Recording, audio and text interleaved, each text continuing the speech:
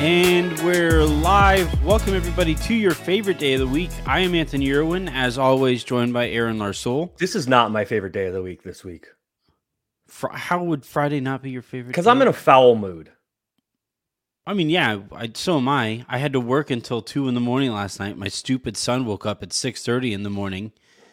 Yeah. No, I'm not in the best mood either. But that stupid double overtime game last night. And then I went out last night.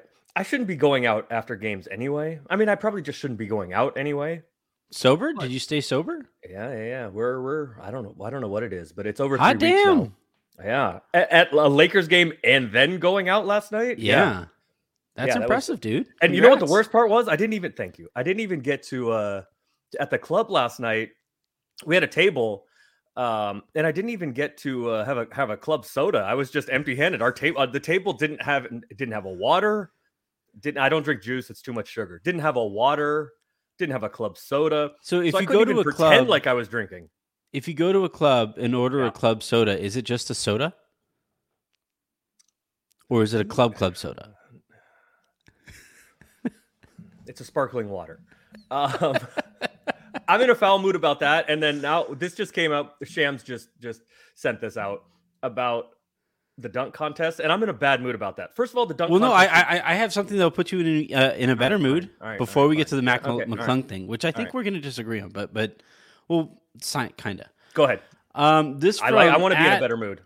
At FN All Bruins, UCLA football just picked up a commitment from Cal transfer wide receiver J. Michael Sturdivant. I am not in a good mood about this. I am coming off of a freshman. You did not even let me get to this. I am not in a good mood about this. That was going to be the other thing I said. You know what, though? Cal is back with Nike. So that I am in a good mood about. Okay. And Cal has done well bringing guys in from the transfer portal.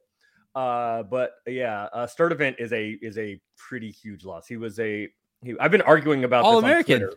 He was a freshman All-American last year. Yeah. Yeah. He was probably Cal's best player last year. Probably. If you can be a freshman All-American, Cal's running back was also a freshman All-American. He was a true freshman, Jaden Ott. Thankfully, he is not left yet.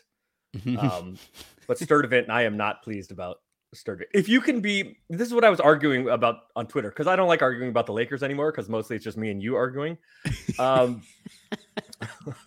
So I figure we can do that. You and iterations of me. Yes. You have I don't know what they call it. We were talking about this in Slack about how old I am. So this came up in Slack about Taylor Swift and whatever her legion of followers and how aggressive they are on Twitter. So what do we call it? Like the Anthony Irwin Hive or the Army? Or I like the alliteration with the Anthony's Army.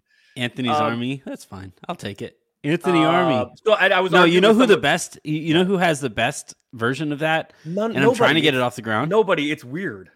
No. I'm trying to get it off the ground. He writes for us. Alex Regla actually does a show with us on Taco Tuesdays too. Right. I'm trying to get the regulators out there. Mount up. Yeah. That's actually a lot better. That's one of your better ones. Yeah. That bullshit you started the show with, the club, so that was terrible.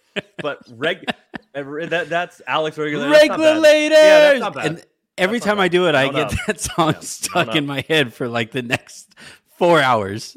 That is not bad. I'll do it. I'll fire off that tweet. And then for 4 hours later, it was a cool black night. So Greg Bergman, Bergie, used to, I don't know, work with for me, whatever. 710 and radio. Yeah. So now he's at 710. He's a big UCLA fan, and one of the Bruin sites, he retweeted it and asked to fucking troll me. Asked thoughts on this, and then added me right. And it said something like,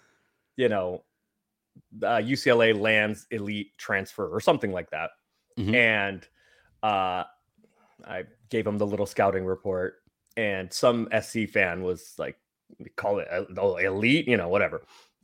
And my point was, and so we got into it. I'm like, anytime I'm gassing up something UCLA, I'm in a bad fucking mood. Stop making me do this, USC fan. It's bad. And I'm like, no, I'm a UCLA fan. I know you are. So here's the thing with Sturdivant. He was a freshman All-American last year with a very mediocre quarterback and a fucking terrible offensive line. If you can get a redshirt who will be a redshirt sophomore, if you can get a guy that was a redshirt All-American freshman, All-American last year with a mediocre quarterback and a terrible offensive line, that sounds pretty elite to me. Anyway, I don't want to talk about this anymore. I'm pretty happy about it. I could keep talking about it. It's making me it's putting me in a better mood. But we won't. I don't even have my Cal. I don't have mom's Cal hat. Hi, Mom, I love you. You're listening to this. I don't have my mom's Cal hat on. For those of you that are watch video, I have the Fresh Prince of Bel-Air's Dad, Why Don't You Love Me Anymore beanie on. But I do have my Niners. I'm excited. You know what? I'm excited about my Niners tomorrow. All right. I'm excited about that. That will make me happy until they lose. And I have 47 people over I'm cooking for that I am not permitting to come to my house until the second game because I am not someone that should be seen watching a game I care about. I feel like football in particular does that to people. Like I can be just in general, I'm not really an obnoxious fan anyway. Like I'll make define obnoxious. Like scream at the TV with other people around obnoxious. Well, that's why I don't let any game like in basketball, if it's an elimination game, or if it can put whoever you're rooting for my rule is if it's an elimination game or if you lose, like if in a series, right? If it can be after 2 losses, if your team has 2 losses, right? So if they lose again, it puts them on the brink of elimination, or if it's an actual elimination game, I'm not watching with anybody. Like it's different if it's when I was traveling, that's different. Or if it's a home game, right? And I'm going to the home game, that's different. But like, if it's not that, just no, I will not watch it in public. No, I will not watch it with people. No.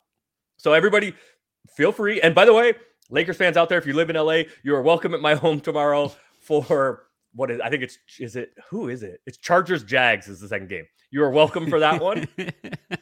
But I don't want to hear it. Do not come over early. No, do not get there early. No. Right. A friend of mine, I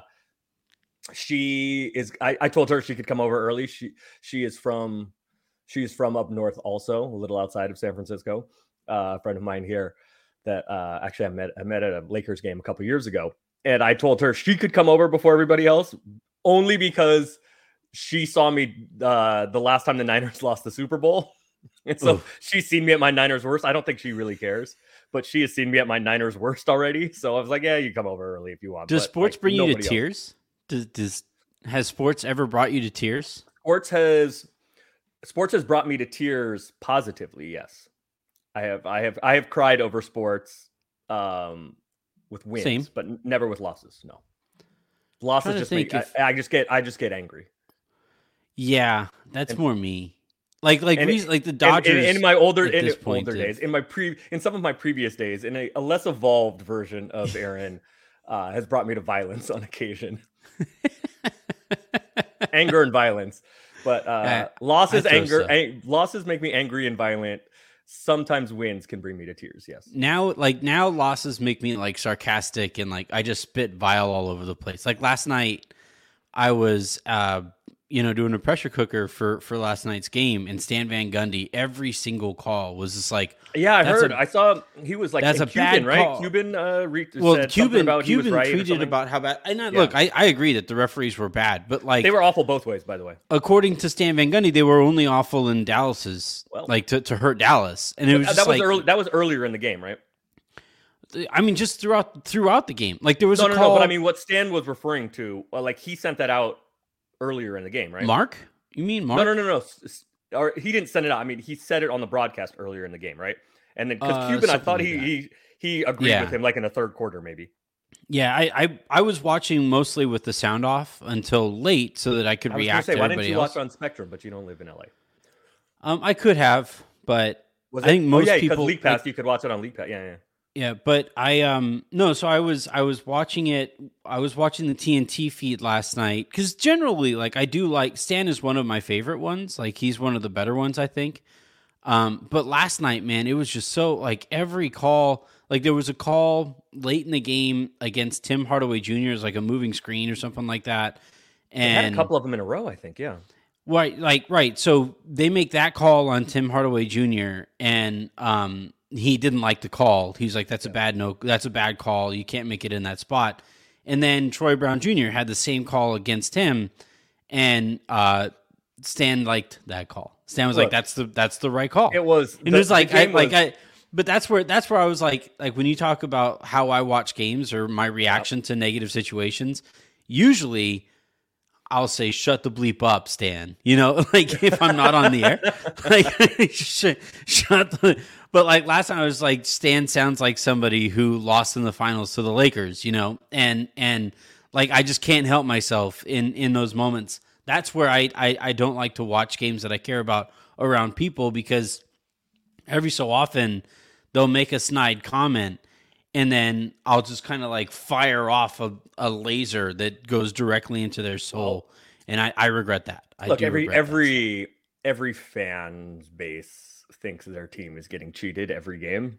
And there's a conspiracy against them. People think of it with media coverage too. Like, you hate everybody in national that covers the NBA nationally. People think that everybody, whoever. Look, Joe Buck does hate the Lakers. When he was doing Cardinals games, Joe Buck hates the Lakers with his dad's Cardinals, like St. Louis Cardinals. Yeah, right? Jack Buck's Cardinals. When he's doing Cardinals-Dodgers games, he hates the Dodgers. Yeah. Oh, well, okay, fine. But you said Lakers. I'm like, why does he hate the Lakers? Oh, I don't know. That would be great. I'm waiting for the connection here. That'd be great if he was just like, fuck all of LA. Look, the game I would respect it, because that's how I feel about the Bay. The game was terribly officiated. I mean, you can point to all kinds of stuff. And Boston. The 2-minute report is going to be like a novel, I would imagine. And actually, I don't know the answer to this. So this is if it's going to cover overtimes. I don't know. Yeah, I don't know if the 2-minute report does. If it goes to overtime, the 12-minute report. If it goes to overtime and then a second overtime, does the 2-minute report cover only the last 2 minutes of whatever the final period is? That'd be funny. Or do they do 2 minutes for the fourth, 2 minutes for the first overtime, and 2 minutes for the second overtime? Or I know the NBA as well as anybody minutes. That is not like, well, whatever. I don't know the answer to that. I always know the answer to these weird NBA questions. Yeah. Usually it's just like CBA stuff. I don't know the answer to that. Somebody asked me and I was going to ask you, and I don't know. Will it be the 6-minute report this time? I kind of think it has to be the 12-minute report. Like, why would they stop the report? No, you do the 2 minutes of the fourth, the last 2 minutes of the fourth, the last 2 minutes of the first overtime, the last 2 minutes of the second. All I really care about is the Troy Brown call. Because it was a foul. That was a foul. Yeah, it was. Yeah. It was. All right. And the first overtime, Christian Wood stole the tap. That wouldn't be in the last 2 minutes. That was the start of the first overtime, but he stole. You know what? Now I'm getting angry again. There was another one too where LeBron was in the tip against like Dinwiddie or something like that, and LeBron wasn't even set. I was furious. I'm like, if LeBron loses this? First of all, he's a better athlete. Yes, LeBron's old. He's also 5 inches But he wasn't taller. set. He was like, they kept switching his couldn't feet. Jump before he blew out his ACL. Yeah. But Dinwiddie and everybody kept moving, and then the ball was up in the air, and LeBron was like, hold on, what? Yeah. Like, that was weird. The other part, I mean, it was a terribly officiated game. The other part of it that is fascinating is like... And that stupid clear path foul that they called, oh my God. Between Luka and... take foul? Between Luka and LeBron and Russ, they are three of the biggest complainers in the league. I mean, Luka is the biggest complainer in the league. Yeah. But between those three, those are like definitely 3 of the top 10. Yeah. Joker is in there. Trey is in. I mean, but like Luka's number 1, but LeBron and Russ will complain about some calls. Yeah. And when I say that, it's so much so that it affects their team because Luka, LeBron, Joe, like all these guys complain and like complain enough where they'll they like just stop playing. Right? They just like, hey, Bron, you're right. Yeah. But they've got a 4-on-2 the other way now.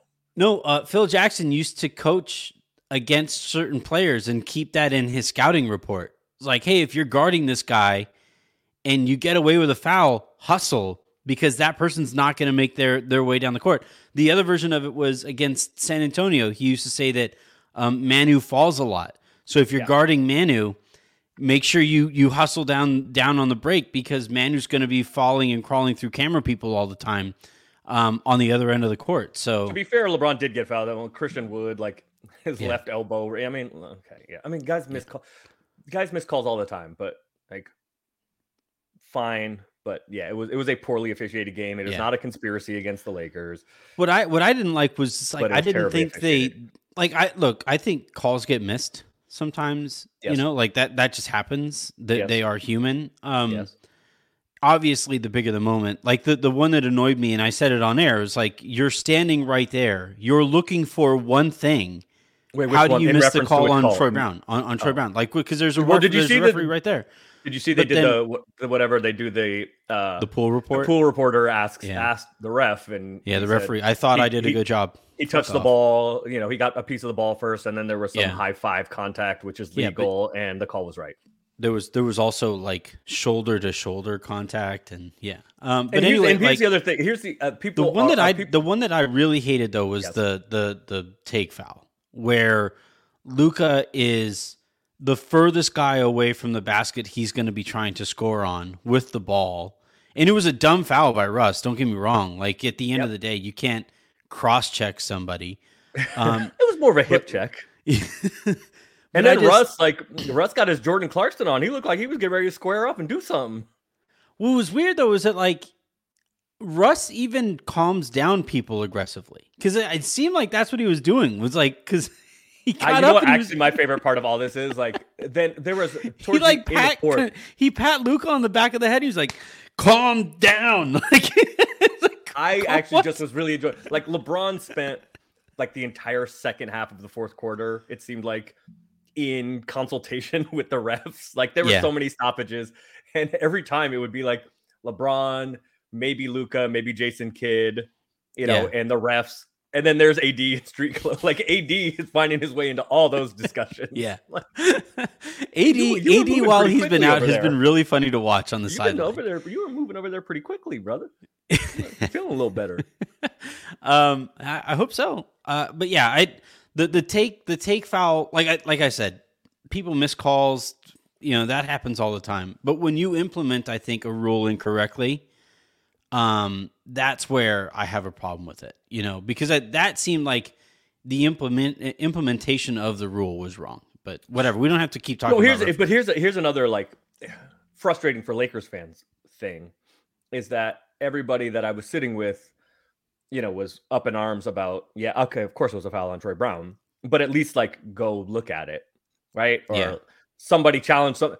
Well, you can't, right? Yeah. Like, it's like I like in the NFL, right? Like, if there is a pass interference call, you can go look at it. If there's no whistle, there's nothing to look at, right? You can't go look at or challenge or anything a non-call.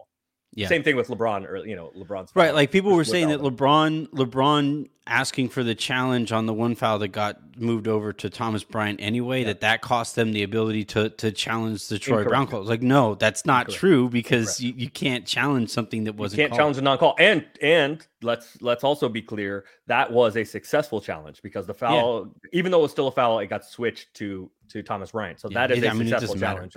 And shout out to JP, John Pastoric, who is generally in charge of the challenges. And I was critical. I didn't know, he's a friend of mine. I didn't know that he was in charge of the challenges. And so I, on Twitter, I don't know, some weeks back, mentioned that I didn't like using the challenge there, even though I thought that, I think it was a Thomas Bryant foul or something like that. He's like, he texted me after the game, he texted me my own tweet, and he goes, respectfully, fuck off.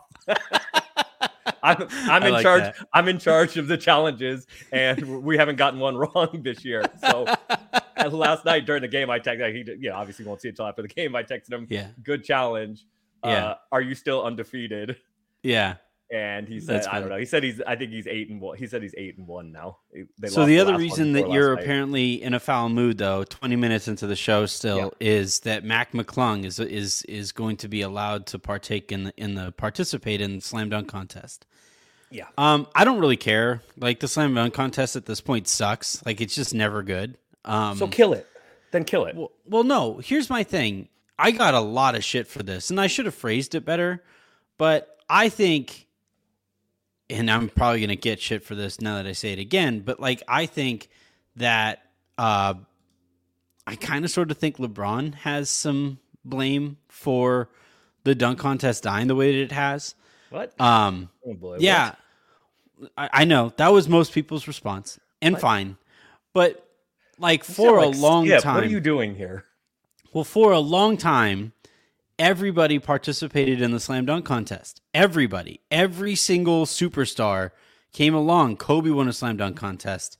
Uh, obviously Michael won slam dunk contests, plural. He went up Yeah, against Dominique Wilkins, who was also a superstar. Vince Carter was a yeah, superstar when he yeah. did it. Um, Okay. and so, like, at least early in their careers, they would do it. Maybe they didn't continue doing them. Like Kobe didn't keep doing them for the rest of his career. Um, but like the only person who kind of broke that chain, and I think had a ripple effect across the entirety of NBA's culture is LeBron, where he came in and you're thinking like, oh, here's this guy. He can jump out of the gym.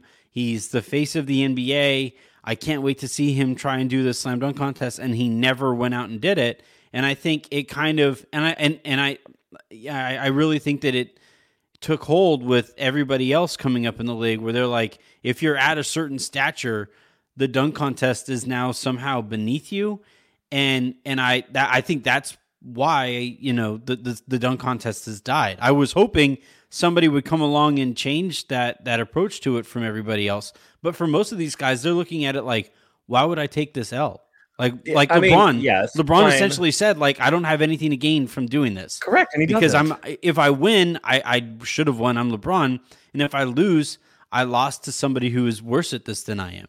And it's just like, So, that's fine, but that's not really the competitor's way of approaching it. okay, a bunch of things here. All right. One, like it's not LeBron's responsibility. The dunk contest, in my opinion, sucks because we've seen everything and nobody like Yeah. can do anything different really. Mm-hmm. And I don't care about like the stars. For me, the stars are for the game, not the other stuff, right? Like not the dunk contest. But you And get what stars I for want the to see, what I want to see, you know, who I contest. want to see? I want to see the best dunkers. I don't care about like the stars. I want to see the Oh, best sure. dunks. But I think some of the stars are your best dunkers. Like I Zion think LeBron is is one one of of. the best dunkers. I think LeBron, though, there's a big difference between being. I think LeBron is one of the best dunkers we've ever seen ever Mm-hmm. in game. There's a big difference between in game and not in game.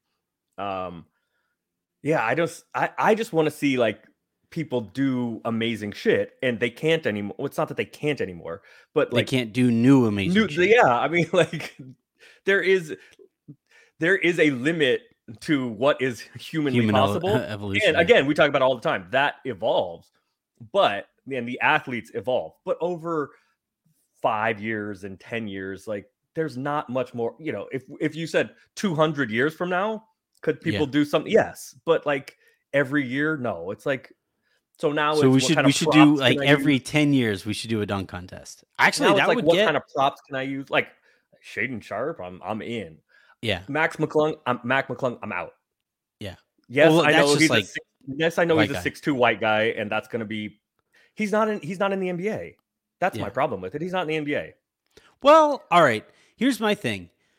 I would like to have the G League represented in more of this stuff.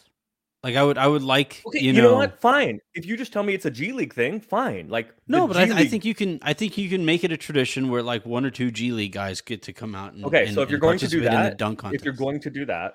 why not bring in one or two Professional professional dunkers? dunkers, I Yeah, agree. why not? Yes, I They're not agree. NBA players, so what's the difference? 100%. Well, because if the point of it Because is to they'll like embarrass spice the up the NBA event, players. if the point of it is to spice up the event, bring in the professional dunkers. That'd be fun too. But That'd be great. you know why they don't? Because they would win and Because they would embarrass wax the NBA players. yeah. Which But is like like whatever. I mean, whatever. Like I don't think Shaden Sharp's gonna care if he gets beaten by somebody whose entire profession is dunking. no, yeah, but then But like that goes against honestly, your Shaden Sharp's earlier entire point. profession is dunking. So No, it is not. But Shaden Sharp is that boy. that boy's got some lift. every time I see him play, I I'm am like, excited to watch him actually. actually, one of my favorite games that I've ever been to, I went to, and this was back when the Lakers sucked, and they had Wesley Johnson. Johnson, yeah. The And number 4 overall pick in the which draft? that was a Steph draft, right? Yeah. Yeah. Um, It So- was it was Blake, Thabit, Harden, Oof, the beat. Johnson, Rubio, Johnny Flynn, then Steph. Yeah. Yeah. Oops. I mean, that's a great draft. I mean, So Wesley Johnson, though, I remember watching him play, and we just happened to get tickets because the Lakers were so terrible. Like, you could get really good back then. I didn't have any money to my name, and you could get really good Lakers tickets for super cheap because the Lakers were such shit. So like we went and we sat in the lower bowl, and my head was essentially like level with the rim. Okay. And I remember watching Wesley Johnson in particular, and it drove me insane that guy wasn't better at basketball or better in the NBA because he spent the entirety of the game above my head. Like, he was just floating.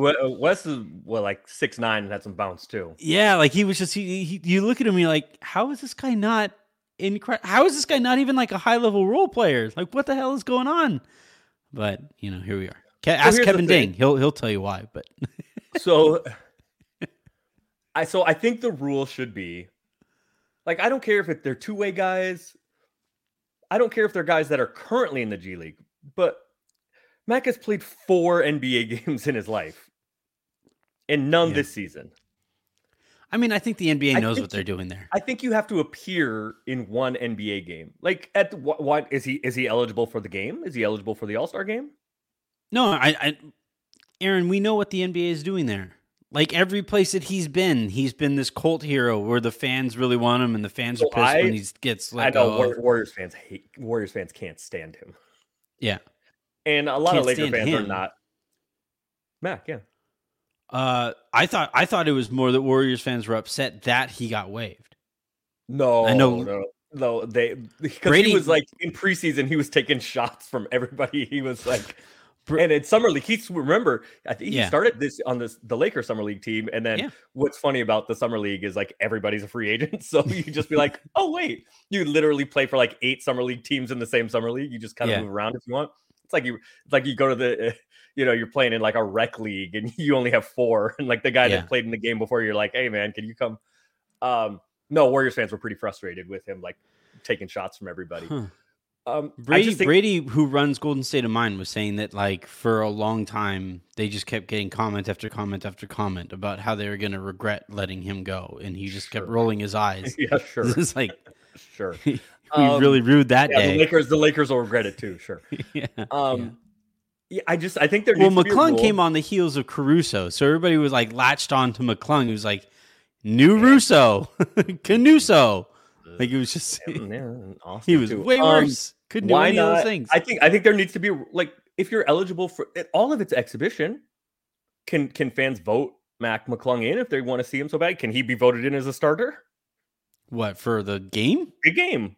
No, I think they're all exhibitions. The game is clearly, dude. The game is clearly held in higher regard than the dunk contest. And Pachulia almost got voted in twice. And the NBA, and they completely rethought the way that they do stuff after that. Clearly the NBA cares more about the game, and they're trying to find a way to fix the dunk contest. I mean, women from the WNBA, I don't know if they still do this, but they used to do the pick a city and it would be one current player. Oh, no. Yeah, I like that. I like that event. Is it the skills? No. Yeah, it used to be the skill. It used to be like the skills. It was like a Hall of Fame or a current player and a WNBA from the player. Same city, right? Yeah, I like that event. I enjoyed that one. It would be it would be James Harden and Kenny Smith and a woman that played for the Houston Comets. They still exist. What I always felt Mac so McClung sad, is going to be in the dunk contest and he has not played in the NBA this season, make him eligible for everything. Can he be in the 3-point contest? He can't shoot. Could he theoretically be in the 3-point contest? And he can't play. Like the thing with the NBA. Kobe was not the best shooter either and was in the 3-point. It's not about that necessarily. Kobe was in the 3-point shootout. Why don't I remember that? I remember he did the dunk contest, but I don't. I'm pretty sure Kobe was in the 3-point shootout. All right, Kobe. And by the way, like Rudy Fernandez, when I was in Portland, was in the dunk contest and he couldn't dunk, and he was terrible in the dunk contest. Says Kobe was replaced at one point by Dirk Nowitzki in a 3-point competition. Okay. Maybe he was scheduled to be in it, but didn't actually participate. Here's my point. Maybe it was the year he broke his finger or something. I think you should be eligible for all of it or none of it, and I think you should have to play one game, one. I don't care if two-way guys that are currently in the G League, have been up and down. I don't care if Cole Swider wants to be in the 3-point shootout. Fine. I think you have to have appeared in one NBA game to be eligible for these things. Yeah, I mean, like, this season, I guess. I just don't hold. I think the NBA is clearly trying to find some way to get more people to care about the dunk contest again, without paying people to win the dunk contest. And then the other thing too is, like, people. No, you do. You get a little check. It's not great. Yeah, a little something. It's not huge, but you get a little check. I'm saying, like, I think it's like $50,000 maybe. Right, but I'm saying, like, if you wanted better players doing it, right? If you wanted the competition, how much would they have to do to get a 38-year-old LeBron James? How much do you think they would have to pay him? The Las Vegas team, like the Las Vegas expansion team, right? These are discussions they're having, right? Because they're that's it. Trying to get his Adam Silver. Tell LeBron, if he does the dunk contest this year, he gets Las Vegas. He gets the Las Vegas whatever NBA. No, he has to win it. Even better. Giving him an appearance fee, but then he has to win the dunk contest. Even better. Ownership. Even better. Yeah. Then LeBron's over there paying the judges, like, just Dikembe Mutombo is holding up 100s. You get the little Sprite sign with the 10 and the two 10s and put the one behind the first time, so it's 100. Definitely Dikembe Mutombo move. I like it. All right, let's move on to actual NBA stuff. So we are going to talk about the Atlanta Hawks situation, which is fascinating to me, on a variety of levels. And then if we have some time here at the very end, we're going to look back on the season that has been, now that we have just crossed the halfway point. The Atlanta thing. So Sam Amick of The Athletic wrote this big long thing on the situation in Atlanta and how Travis Slank, what it's looked like as Travis Slank has moved on, some of the moving parts and some of the people involved with getting him to move on, and now what their front office kind of looks like now that he has moved on. He got some, I thought, really interesting reaction from some of the players. He spoke to DeJounte Murray about the situation. He tried to talk to Trae Young. Trae Young wasn't giving him anything. And then he spoke to, at the very end of it, he spoke to, why am I blanking on his name? John Collins. And as he was talking to John Collins, I thought John Collins had the most interesting answer of anybody who offered one up. And we'll get to more parts of this.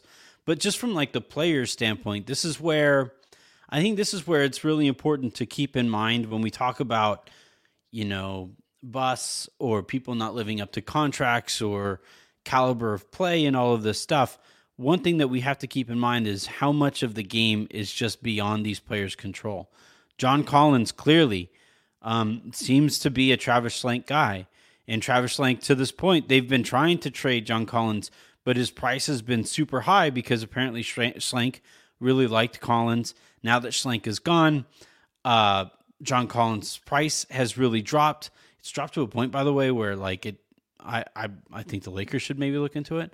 Well, but to be fair, it's not just that Schlenk isn't there that's dropped the price. It's that, and maybe everything, and maybe due to a lot of this turmoil, he's not been any good. I think he's a good player. He's not going to guard nobody. But I think he's a good player. But he's been bad. So yeah, that's my point. Though, that's like, diminished his value, trade value, also. But I think, like, at a certain extent, John Collins has spent the last, like, 3 years on the trade block. And eventually that's just going to get really difficult to play in that kind of a situation. And like, whatever team trades for him, I think they're going to get a significantly better player. He is a guy that screams needs a new location. Just get out of there. Start. Yeah. I would really like to see him in Sacramento. I think that, like, kind of situation would really bode well for him. Phoenix, I guess, has been interested, and there are some other teams that apparently have been interested.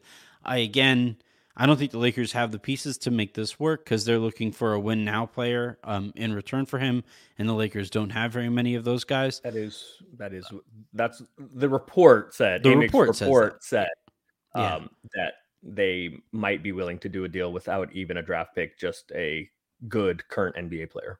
Yeah. As it relates to the Lakers, the salary stuff is difficult because Yeah. he makes 25, I think it is, Yeah. which is right in between, the Russ area and the Pat Bev area Yeah. in terms It's of hard to contract. combine Hard to come contracts up to with get to close that to level. 25. Yeah. Even like you put the draft pick thing aside, put the quality player aside, like just financially, I don't think it's possible. No. Like Like Pat is, Atlanta would have to add unless Atlanta more. sends something back, and you can use the Russ contract. Unless Atlanta is sending back, another 12 to 16. No, excuse, that's not, that No, wouldn't it's be enough. more. It would have to be like 16 20. to 20, somewhere in Yeah. that range, unless Atlanta can find 16 to 20 million dollars in contracts to send back. Yeah. And they got rid of what they thought was dead contract weight with Herder, so they don't have a lot of stuff that they might be willing to get there Which with either. looks I mean, I stupid don't as know. That's hell not fair. after That's the not fair. That is not fair. They clearly were trying to duck the tax with Herder. Yeah. I don't think they thought of him as dead salary. I think they thought of him. I know they thought of him as, this is somebody Useful, we can duck the tax with. Yeah. Well, good call. And Atlanta. they did. And they have. And Schlenk has been relieved of his duties. But let me say something about that too. This is, now we're gonna get, man, this is when unnamed cognac would be would be wonderful here, because it is delicious still, even though I'm not drinking it. It is still delicious. Yeah, that is true. When we knew when he was, being a senior advisor, got moved to a senior advisor role, like Lindsey in Utah, that it was done. However, Lindsey was still kind of in the mix. Schlenk was not in the mix, period. He has been doing nothing. He literally has been doing, I'm not going to tell you how I know this. I just know this. Well, according to the report, he is not too, like involved at all. They told him, go find another job if you want now another job. That has come out now. No, not go find one. You are open to. Why do they want to do that? Then they don't have to pay him. Yeah. Right? But he is like, since he's been gone, he is literally not participating in any of it. He's not doing anything. He is being paid to do literally nothing. Yeah. So it's my life. It's not my life, my dream. My life, you asked me last night, I got paid to do way too damn much.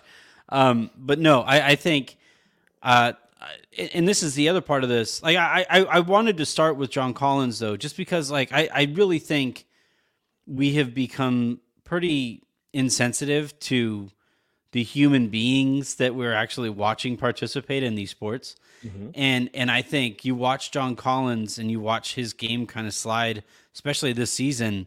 Of course it's going to slide. Like, that is just I couldn't do my job if the entire time I was doing my job, I had an executive standing over there on the phone, finding a way to get somebody else who is not me to be doing my job. Like, that would be really difficult. That would really suck. And I think, when we talk about who is playing well and who's doing what, and especially as it pertains to, like, prospects, right? Like, James Wiseman is somebody who I've mocked as Hashim turn up the beat, and I think he is a SoundCloud rapper. He is, but, like, I think his situation is a really difficult one because he knows the fans of that organization are just like, wait, we could trade this guy and we can go out and get somebody who solidifies us as the champions this year. He knows the players that he's teammates with are looking at him probably in much of the same way.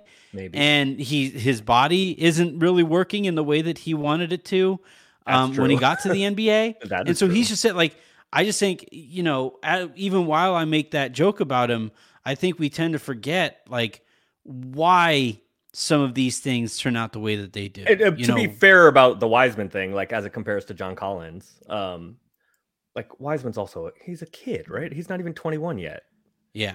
So, like, yeah, it hasn't gone how you would want. That is not easy. I do, as it relates to the Lakers, though, I do want you to give me some flowers, because you and I argue about this a lot. This is like how the NBA is. And I know, obviously, for Lakers fans, it's not just Lakers fans, but fans of any team focus on their team, and whatever is happening with their team feels like something different, something special, something specific. And what I keep reminding you and everybody else is this is the NBA.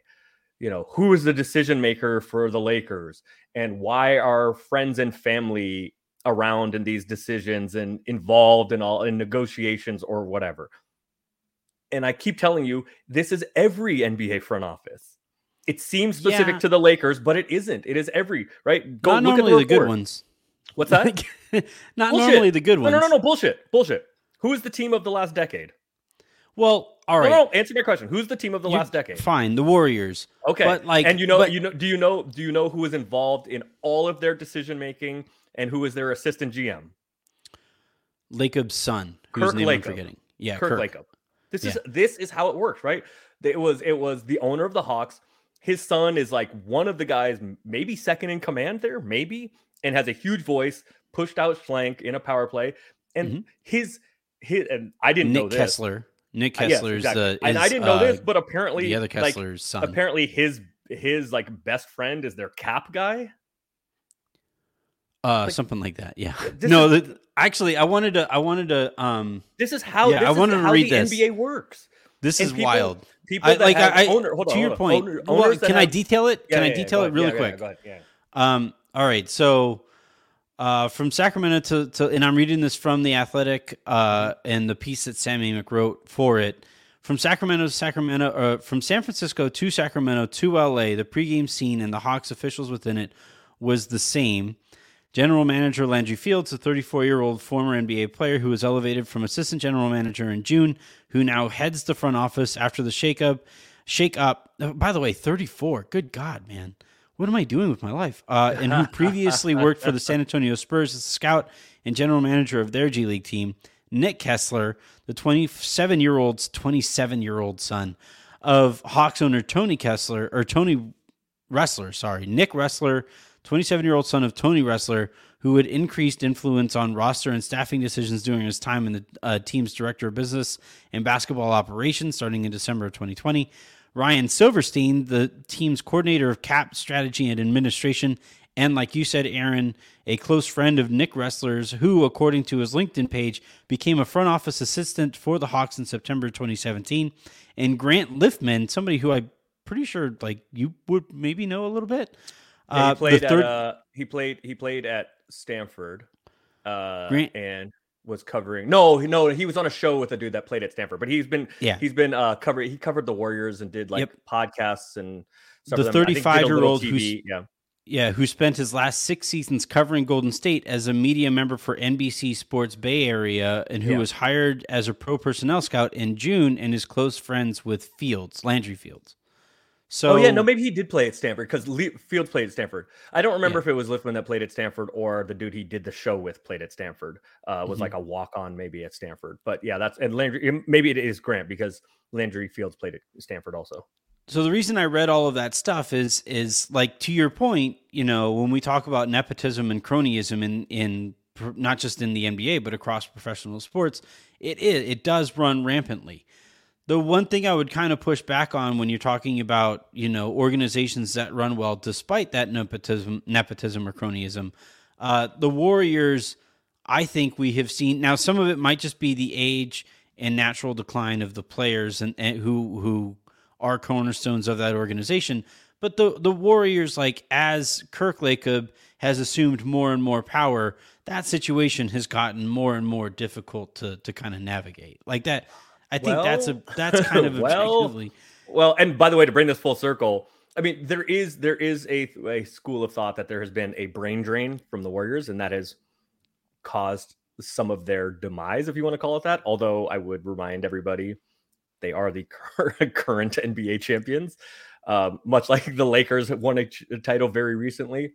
But yes, you could make that argument. I would say that probably has less to do with Kirk Lacob and more to do with the brain drain of, I mean, even Jerry West, but then more recently, to bring this full circle, Travis Schlenk was their assistant GM for quite some time, and was very well thought of, which is why he got the Atlanta job. My point though is this, like, because we're all Lakers fans and on a Lakers podcast and Lakers feed, and what you and I your world and my world revolves around the Lakers primarily, I know to you it feels like a Lakers thing, right? No, it And isn't. but it isn't, right? That's the point. Yeah. It isn't.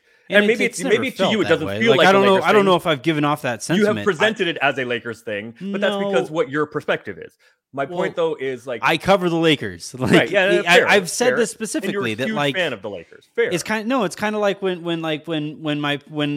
you know, when I was a kid and I would see some other kid doing something stupid, and I would say to my parents, "Hey, how come that kid gets to do that stupid thing?" My parents would say, "Well, because that's not my kid. You're my kid. I don't have to care about that kid." It's like Fine. when I see this stupid thing with Atlanta, I'm like, and people and you know, it gets presented as, you know, see, the Lakers aren't the only ones. I'm like, yeah, but I don't care about Atlanta. Yeah, I understand. But my point is, it's not just Atlanta. It's everybody. Oh, sure. This is and this is, you say that like sometimes, and you've told people that listen, like, don't yell at Aaron. He's not necessarily like caping for, standing for, holding water for the Lakers. He's offering context. I'm offering context and perspective because I've worked in the NBA forever. I've been around the league forever. This is what it is. And the reason for that is and I'm telling you, it's everywhere. This is how the world works. It's not just the Lakers. It's not just the Lakers and Atlanta. It's not just the Lakers and Atlanta and Golden State. It is literally every team in the NBA. And the reason for that, it's human nature. People, especially people that are as wealthy and as powerful as NBA owners, they have to have a built-in fear of getting like taken advantage of all of this sort of thing. And so it's human nature. They want to be around people that they trust. They want to be around people that they feel have their best interest in mind, right? Like if you win the lottery, like you got to look around, like you want to hang out with all of your friends from when you were living in your car, right? Because like you got to look around kind of crazy at all these new people. Like, why are you here? What is it that you actually want? No, so I get that. I do. And I understand why it's being said, and it is important to keep in mind this stuff. But you know, I think still, even with that in mind, the best organizations or the most successful organizations somehow try to find a balance there, and I think that's where I think the balance is kind of out of whack. Clearly here, where you have a bunch of, you know, mid to late 20 to mid to late 30 year olds running this thing, and now like the piece does say that Tony Ressler is thinking about bringing in somebody with some more experience, kind of an adult in the room here with this, you know, to help these young people. Wait, like Kyle Korver, who just got promoted to assistant GM? Not now. I don't think he qualifies, because I think Kyle Korver is also like 35, something like that. So like, yeah, it's not somebody like, they're going to need more experience. And I think that's been my point here with the Lakers too, is that like, you know, you look at the people who are working here with the Lakers, and the person with the most experience is Kurt Rambis, and it's not great experience. So like I say here, like you know, to your point, it is prevalent everywhere, but I think the best organizations find a way to balance that. And I think Dr. Buss did a really good job of this too back in the day, where he wanted to see Jim Buss positioned and Johnny Buss positioned with these various sports teams that he headed up at the time, and ready to carry on his legacy. But he also paired, you know, Jim Buss with Mitch Kupchak, and he paired Jim Buss with Jerry West, and he had those people working together, so that if that time came, when that time came, hopefully Jim Buss would be prepared to take that over. My only thing is, clearly Jim wasn't, you know, and I don't know if there is a way to prepare yourself for that when that is always the destined end game. I don't think there is a way to like learn your way up through the ranks in this world when you're competing against people who are fighting tooth and nail to get there. I don't think so. Like, maybe not. Maybe there is though, because I think that you feel, and I'm not even necessarily disagreeing with you, that the most capable people, as it relates to the Lakers involved in all of this, are Jesse and Joey. Yeah, and they've done a really great job with scouting and the G League and draft, all of that kind of thing. And they have been elevating, and their voice continues to elevate within the organization. So maybe you can. My point is, though, as it relates to like Joey and Jesse and Linda and Kurt, like this is how it works. Yeah. The Lakers are not an outlier. It is No. not like what the fuck are the Lakers doing? How do they have so and so and so and so and so and so and so and so, like in these meetings, or maybe having a voice? And look at all these people. Oh, it's collaborative. Look at all these people that, too many cooks in the kitchen, according to Magic, right? Bullshit. This is how it is. There are friends and family around every single team, and in various capacities, they have some power and some influence on decision making. Okay. And it's just how it is. All right, so if the Lakers were more successful than they have been these last couple seasons, nobody would care. Those teams like sure. Warriors fans right now, like there is probably a lot of concern with people who are paying super close attention to Kirk's influence over the organization, and whether a day might come where a really good GM gets pushed out for the sake of Kirk Lakeup. Like that, if I was a Warriors fan, that'd be something I'd be nervous about for sure. But so long as they're winning, who gives a shit? We're winning. Like, yes, I know it seems like 100 years ago to Lakers fans. I understand, but if the last two seasons were decent, there's hardware from pretty recently. But if the last two seasons were even decent, Aaron, we wouldn't be having this conversation as often as we would. I get it. I'm not sure. I'm not trying to convince you of anything. I am just offering the context that this is not a Lakers thing. This is an NBA thing. And it obviously goes beyond the NBA to every other sport and every other business. But it is different in sports because there is something specific about, trading players and signing players and drafting players and being able to scout that. That's very different than my son's, my son runs the lumber company. It is a very different thing. Well, right? Look, it's something. This is an NBA thing, not a Lakers thing. Is my point. The thought always crosses my mind, when I'm sitting here, and every so often Avery will come and jump up on my lap, and she'll see the two screens and the bright buttons and stuff, and she'll get all excited. The other day, we actually have a clip of her and I singing "Let It Go" into the microphone, and it was like this really cool thing.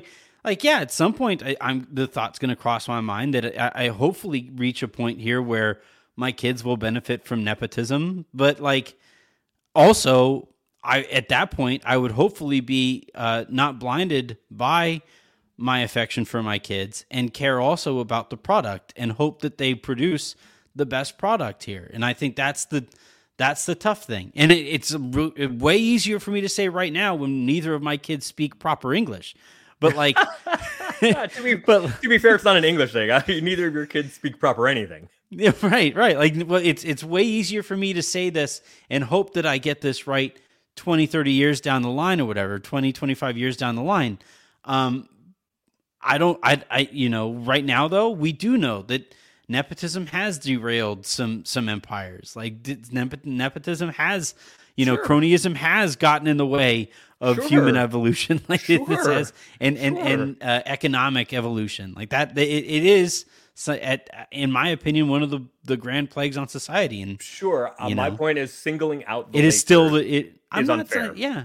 I'm not. I understand why your focus is the Lakers, but singling out the Lakers is unfair. I single out the Lakers because this is a Lakers podcast. I understand, but inherent in that, or the assumption in that, is singling them out because they are doing something, they are doing this in a way that other teams aren't. The Lakers need to fix this because they are running things improperly. Okay, if they are, everybody's running things improperly. The Lakers aren't different, is my point. Right, but if the Lakers were running things improperly and it was leading to success, nobody would have anything to say about it. But right now, the Lakers are still outside of the play-in despite having LeBron and AD. So clearly it's not running improperly to proper success, and whatever needs to be done. It's won a title pretty recently. It's just like with Tony Ressler, right? He's thinking about bringing in actual experience here to help these young people, relatively young people, in this industry.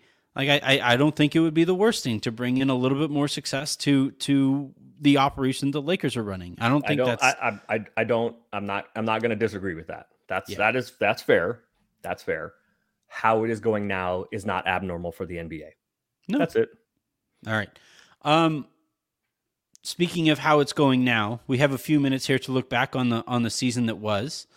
The season that was? The half a season that was. It's felt like a season.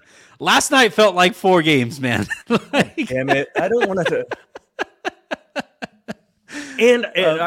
And I watched that shit completely sober. That was honestly, that was about as frustrated as I've been at a game in a long time. Maybe it was because I hadn't had a beverage, but I was very frustrated last night. Although by the time it got to like into multiple overtimes, everybody also who had been drinking was sober by that point. Sober too, because you can't drink after like midway the room. My room closes early third quarter, so everybody else was sober too by that time. Can I ask you like a basketball question, because it's driving me insane? Yeah, please. I'm watching Darvin Ham and the Lakers just get like run up against brick wall after brick wall when teams go zone on them. And I think part of it obviously is because of the lack of shooting. But I think schematically, the stuff that they're doing is kind of annoying me. The way that I have, and just like really quickly, and this is just like basketball 101 level stuff, but if a team goes zone on you, you want to offset that top level of defense at the top level of your offense, right? So if a team goes 2-3 on you, you want a single person at the top of your offense. If a team goes 1-3-1 or 1-2-2, then you want 2 people at the top of your offense. And then the idea is to move those 2 people or 1 person at the top of that defense off to one of the sides so that you can have an angle to get into the middle of that zone defense. Ideally, that's that's how I've always, when I was coaching, when I was playing, that was the approach that I took to breaking zones. And I think you see that still in the NBA a lot, like the Mavericks last night in situations where the Lakers were going zone, we're putting Christian Wood there at the free throw line.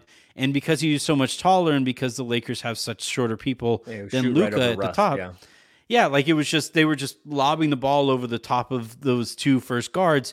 You get the ball to Christian Wood, and now it's a 3-on-2 fast break essentially against the remaining defenders out there. And I this might be a personnel thing, but like have you noticed? I've noticed that the Lakers' approach to breaking, especially the 2-3 zone that they see really often, is to have somebody go in and screen one of the defenders at the top of the 2-3 and have somebody dribble off to the side there, whoever has the ball at the top there, and then they try to break the zone that way without ever really getting the ball into the middle of the paint. Why? What's going on? Okay, so there's a lot here. It is mostly a personnel thing. The way to defeat zones generally, this is I'll give the like easy version of this. The 2 best ways to defeat the purpose of the best way to defeat a zone, as you mentioned, is to get guys moving a lot. The zone does 2 things defensively. Obviously, you're tending to give up more threes. The Lakers don't have any shooters. Yeah. So you're tending to give up more threes. So that's one reason teams play zone. The other reason teams play zone is because it can reduce dribble penetration, because there's no specific guy in front of you to beat. That you have to beat. And if you beat whoever's around you in the zone, normally the help is coming from farther away in man-to-man because guys are closer to whoever they are guarding. So it's harder to help in man-to-man. In a zone, you're already closer to generally. But I do think it is a person. So the way that you defeat that is one of 2 ways generally. This is a simple version of it. There are more ways, but these are the first 2 that you either overload offensively one side of the zone so that there aren't enough guys to help. Right? Yeah, and you make somebody on the backside of the zone useless. They have to come from way too far and won't get there.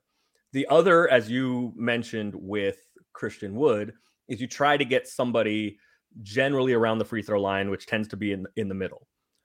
The problem with that for the Lakers is a personnel thing, because you mentioned the height of Christian Wood, which makes it easier to get him the ball. Yep. and the you height want of Luka. And you want something also true. Correct. I was going to get to in a second. You want somebody also that hopefully is a good decision maker, a pretty good passer from that high post spot. The problem for the Lakers is, in this case, because of the roster, I mean, in general, probably, but certainly with this roster currently, those two guys are the same person.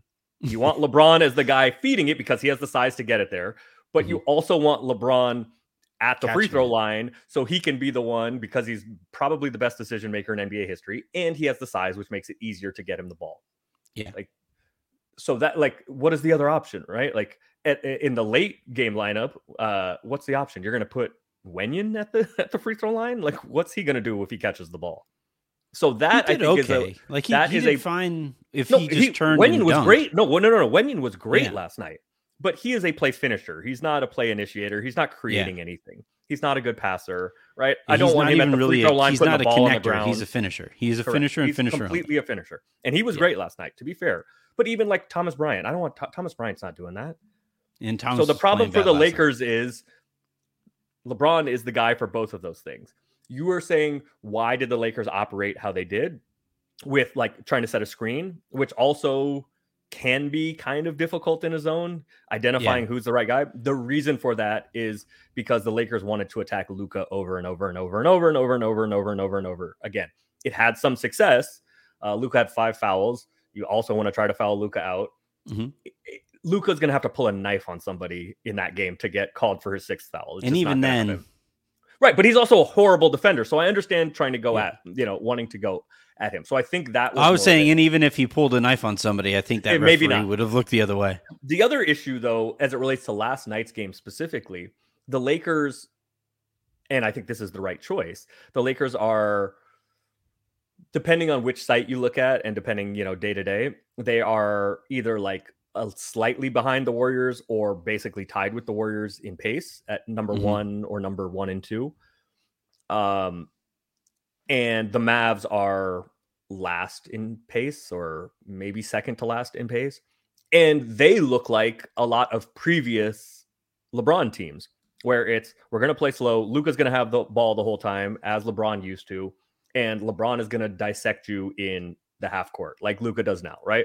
Luka's going to get his own, or he's going to break the paint and kick it out to a million shooters, right? Even though they were terrible last night too, like Tim Hardaway and Bullock. Bullock has literally been one of the worst players in the NBA this year. Like statistically, in all the catch-all metrics, he is literally like the 3rd worst player in the NBA this year. Yeah. However, him missing so often in that arena like gave me PTSD. What that does, though, and this is I think this speaks to why the Lakers' clutch time numbers are so horrific, is because the game at the end slows down. It's a possession by possession game. You're not going to get, guys are actually trying to guard. You're not going to get much in transition. People are more careful with the ball. So there's not going to be a lot of live ball turnovers leading to, run outs and stuff. Basically, the only way you're going to run is if you happen to get a long rebound, generally, in the last bit of the game. And so I think the Lakers struggle clutch time, specifically offensively, because they are used to a game that is a different game in the last few minutes. And Luka and the Mavs, the way that the game tightens up in the last few minutes, that's how they play anyway. So they have all the reps and they know exactly what they're doing. The Lakers do a little bit of back and forth. Okay, like, is LeBron going to do this? Yeah, most of the time. Well, now Russ is going to initiate some and try to break people down. Dennis is going to do a little bit, and that's just not the Mavs. Like, know exactly what they're doing every single time because it's going to be Luka. So I think last night that was a lot of the difference. And we talked about the zone offense stuff, but I think that speaks to the larger thing with. It's a reason for. And by the way, I think the Lakers they're not offensively talented enough to. And LeBron isn't like as a decision maker and passer. He's still maybe the best in the league. But the slight diminishment in his athleticism, I think, is most seen with his ability to beat people off the bounce. Yep. And so I agree with, and like the Lakers do have some decent athletes. Russ obviously should be in transition, etc. Thomas runs. He's one of the best. Thomas, for a dude that looks like he's like ice skating when he runs, like he doesn't bend his knees. It's the strangest thing, but he plays harder than anybody else more often than anybody in the league. And he's always running. Too. Just and Wenyen get out and run, etc. So I think it's the right decision for the Lakers in a macro sense to play at the pace that they do. But one of the ways in which that kind of rears its ugly head is in the clutch time stuff. And you saw a great example of it last night. Yeah, I think at the end of the day, like with this specific question about the zone and the way that the Lakers handle the zone, that gets fixed whenever AD comes back, because certainly you put him at the free throw line. And I mean, there's a little bit like, or maybe you invert him and LeBron. You have him up because LeBron is a significantly better decision maker than AD. But he can do that Christian Wood thing if he has a smaller guy on him, where he can just turn and face and shoot over the top with a 10-footer or 12-footer. Well, like the one thing that was kind of annoying last night, and like it, credit to Dallas, it wasn't like zone after zone after zone after zone. Like they were switching it up, and it's also Jason Kidd, who has a lot of experience with not a lot of the guys, but a handful of the guys on this Lakers roster. Mm-hmm. And I got. When Dallas was going zone, I was just like screaming, get Russ the ball at the top and then try to get LeBron moving around the free throw line. And instead they kept going with LeBron with the ball, and somebody was setting a screen on the guy at one of the elbows or up at the top of the 2-3, and it wasn't creating anything as often as I would have liked. And again, just like Dallas kept on switching up their coverages and stuff, you can switch up your approach. And I just thought the Lakers never threw a second pitch there. So one more thing, and there is some other late game stuff. Like, well, look at us breaking down basketball. I do want to talk about, but I think it's a personnel thing. I think it's a roster thing, because when you do set that screen, the guy setting the screen in a zone specifically, the guy you want setting the screen is different than in man-to-man, right? Well, depending on what matchup you want. But in a zone specifically, often the guy, and you saw this a lot, often the guy you want setting the screen is not a big guy who's going to dive, is a pick and pop guy, because that's what's going to get the defense moving the most. And so the Lakers were trying that with Troy Brown. Troy Brown was the screener for LeBron mostly, but also for Russ some. He was the guy that was the screener, and he's going to set the screen and then flash out to the 3-point line, pop to the 3-point line, and then get fouled by Tim the problem though, and this, like, Troy's fine. He's better as a catch and shoot guy, less so on the move. But like, you want one of those guys that is, you want Ray Allen was the guy who was so great at this, or Reggie Miller, right? And those are all-time shooters. Clay. But you want somebody, Clay is maybe the best ever at it, but you want one of those guys that the defense is worried about. And Troy, like, he's good enough that Troy is a good enough shooter that you're not just going to let him stand there but he is not so good of a shooter. I hear you saying a name and I'm not going to respond to it. Troy is one of those guys that, like, if he sets a screen and then flashes out to the 3-point line, it is not the oh shit. He's not an oh shit kind of guy, especially on the move. And so that, like, the defense is like, okay, like, I'll live with that. Like, we got to pay attention to him, but it's not like a 5-alarm fire where everybody starts getting jumbled up and two people run to him by mistake. Like, so I think that is a personnel thing. Like, if they had, and I'm not going to mention any names, if the Lakers had somebody that was a good, like, a dangerous movement shooter, even if they didn't do a whole lot else, obviously you want somebody that can shoot and stay on the floor defensively. But even just somebody, I think somebody that was a, like, scary for defense's movement shooter would do a lot for the clutch time offense, and especially against that zone. Defensively, last night, I did not enjoy. And the Lakers sent help at Luka quite a bit. Luka was not scoring early, and we can go back to the Christmas Day game. The Lakers were trapping Luka everywhere, and the guys didn't make any shots. The Mavs others didn't make any shots in the first half, and then they made everything in the second half. Fine. The trap was successful yesterday against Luka too. And at the end of the game and at the end of the first overtime, it was the weirdest thing. No. And we talked about this in Slack. I was literally yelling over and over and over. I don't care. And people were saying, why don't you have LeBron guard him? I don't care. Even against LeBron, even with LeBron guarding him, send a second body, send somebody else. And the Lakers were doing that.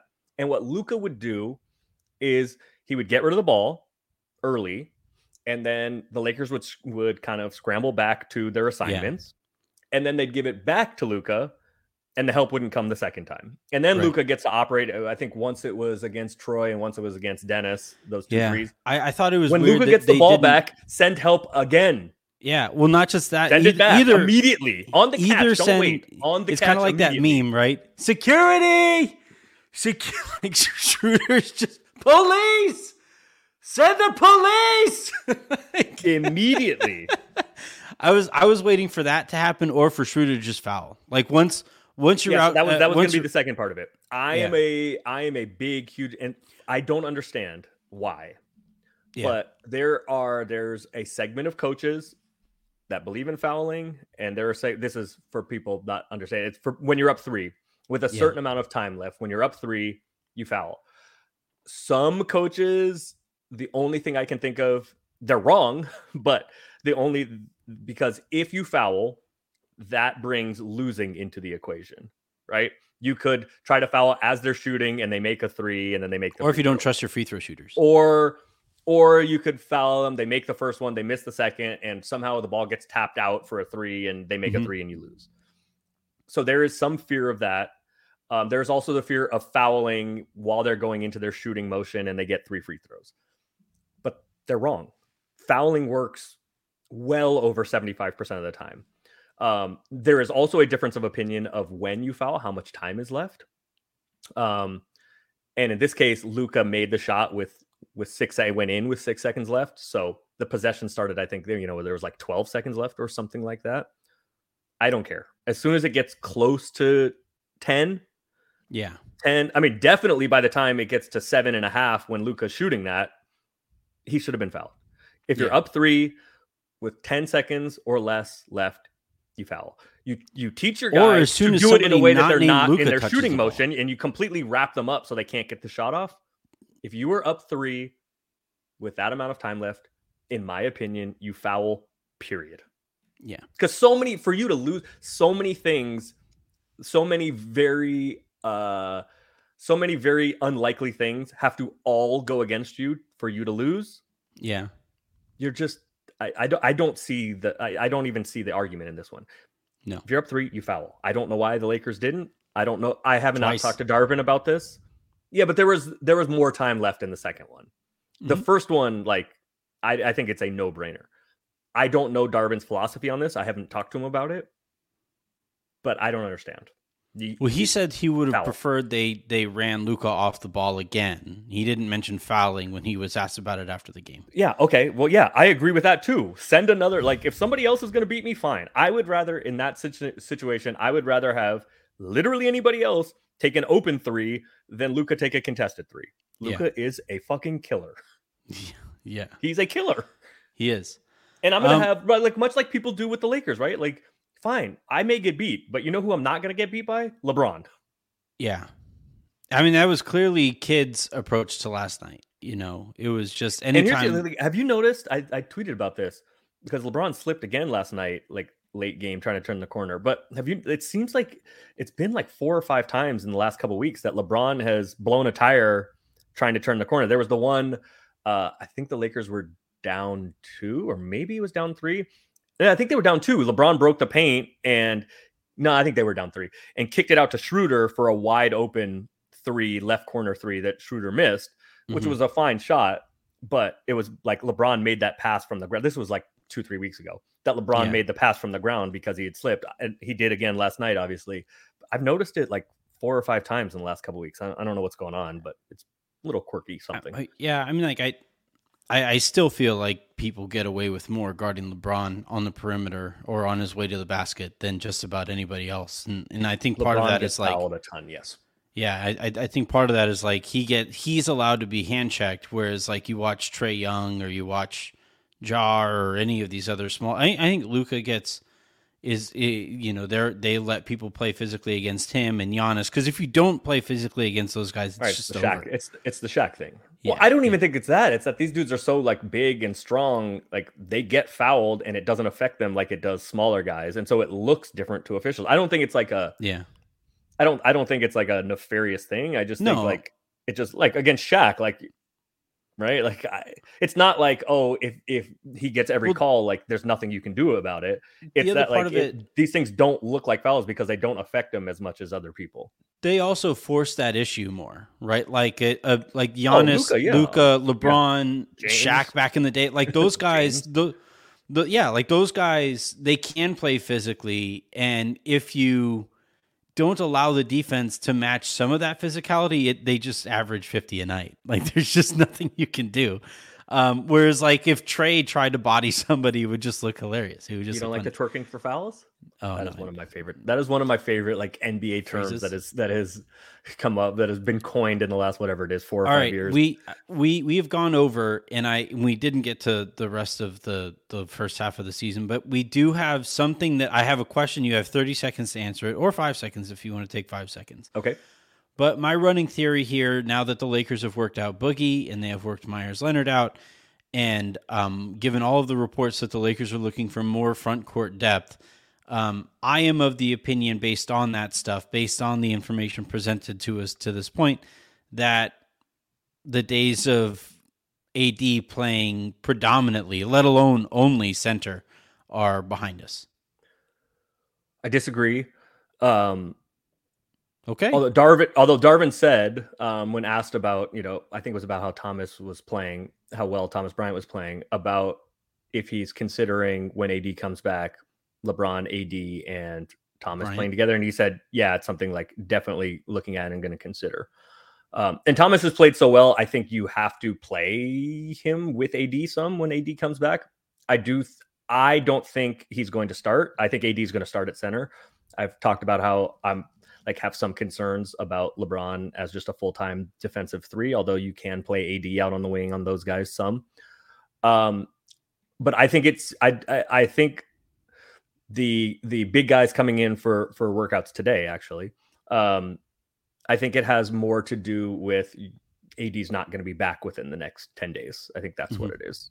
So I do not think the guys coming in are, at least at this point, being thought of as like full season guys. I think there is a need for big bodies in the, while AD is out. The reason I was asking that is, again, not to put you in a tough spot or whatever, and apologies when I do this anyway, but like, if the notion is that AD isn't going to be playing center anyway, and you're looking for a longer term fix that allows AD to move more to the four, if they're worried about AD breaking down because of how much center he was playing, then why not make the Turner trade like that? So what I am saying is yeah. No, your answer is consistent. I disagree that I think AD is going to be a full-time center, not every single minute, but I think AD is a full-time center now. And I mean, and you're right though. And importantly, I think the point that you make about LeBron is just as important. That AD needs to be a full-time center because LeBron needs to be a full-time power forward. Yeah, and by full-time, that does not mean 100% of minutes, right? LeBron is going to play some point guard. LeBron is not defensively, but LeBron is going to play some three defensively. Like the defensive assignment is what matters. And I think it is meaningful, right? We've seen how dominant AD was when playing almost all only center, right? He was the best player in the league for 15 games before he got hurt, or, I don't know if he was the best player in the league, but he was like playing at an MVP level before he got hurt. And I do think that no, I don't think, I know that does influence and impact any decision making as it relates to trades, right? Like going into the year, maybe the thought was, hey, you need a center, right, to pair with AD. And because of how good AD has been, like maybe that not only is that not a need anymore, like maybe that seems like a misallocation of resources, going to get especially when you can find guys, like there are better centers available at the minimum as compared to other positions all over the place. So I suspect I think AD is going to be mostly a center when he comes back, and I do think that informs and impacts and affects what the Lakers are looking for in a potential trade. Yeah. All right. Well, and I will give you and you can when we stop recording, I can give you the latest on where all of those negotiations stand. All right. Well, I'm going to whatever. get off the air right now. Probably going to go pour a drink. Actually, it's 3:30 my time. So I'm going to. We'll see. But that is going to do it here for this episode of The Hook. This week's episodes here on the Silver Screen and Roll podcast feed. I got to say, shout out to you guys, because last night's pressure cooker ran for 45 minutes, and you guys rocked with me for the entirety of it because of those two overtimes. There was a lot of pressure to cook too. And that happened, by the way, on the heels of a Lakers lounge that ran right before the game and into the first part of the game that y'all rocked with me for the entirety of too. So you know what? Next time, I don't know when the next Thursday game is, but next time there's a Thursday game and you do it right before the game, I'll pop on for like 5 minutes from check in crypto. from the okay, and then maybe like grab Rob, and then I can just like. I don't think I'm gonna do that. I did speak with Rob a bunch last night. He had a very good looking suit on. I'll tell you that. That motherfucker was styling last night, boy. He had a good suit on. He had one of my favorite suits of his. He had a good one on. So most of our conversation was about how great he looked in his suit. Yeah, most of it. I complimented on his suit. We talked a little basketball too, but mostly it was just me complimenting him on his suit. He looked good last night. That's the thing that like I'm afraid to ever get like that level of wealthy, because I know I will spend way too much money on suits I will almost never wear. That's one of my I worked at Men's Warehouse growing up, and I loved the idea of suits. I would probably get back into shape just so I could look better in suits. That would probably. You're not gonna. I mean, you're not a bad looking dude, and if you get in shape, especially. But I mean, like Rob Pelinka is that is a star to which you cannot aspire. Oh no! I'm not saying the guy gets compared to Rob Lowe. That's a good looking white man there, boy. That's a good. I don't know him and Jimmy G. That's a good looking. Those are two good looking white boys there, man. I'm not into white guys, but those are some handsome fellows.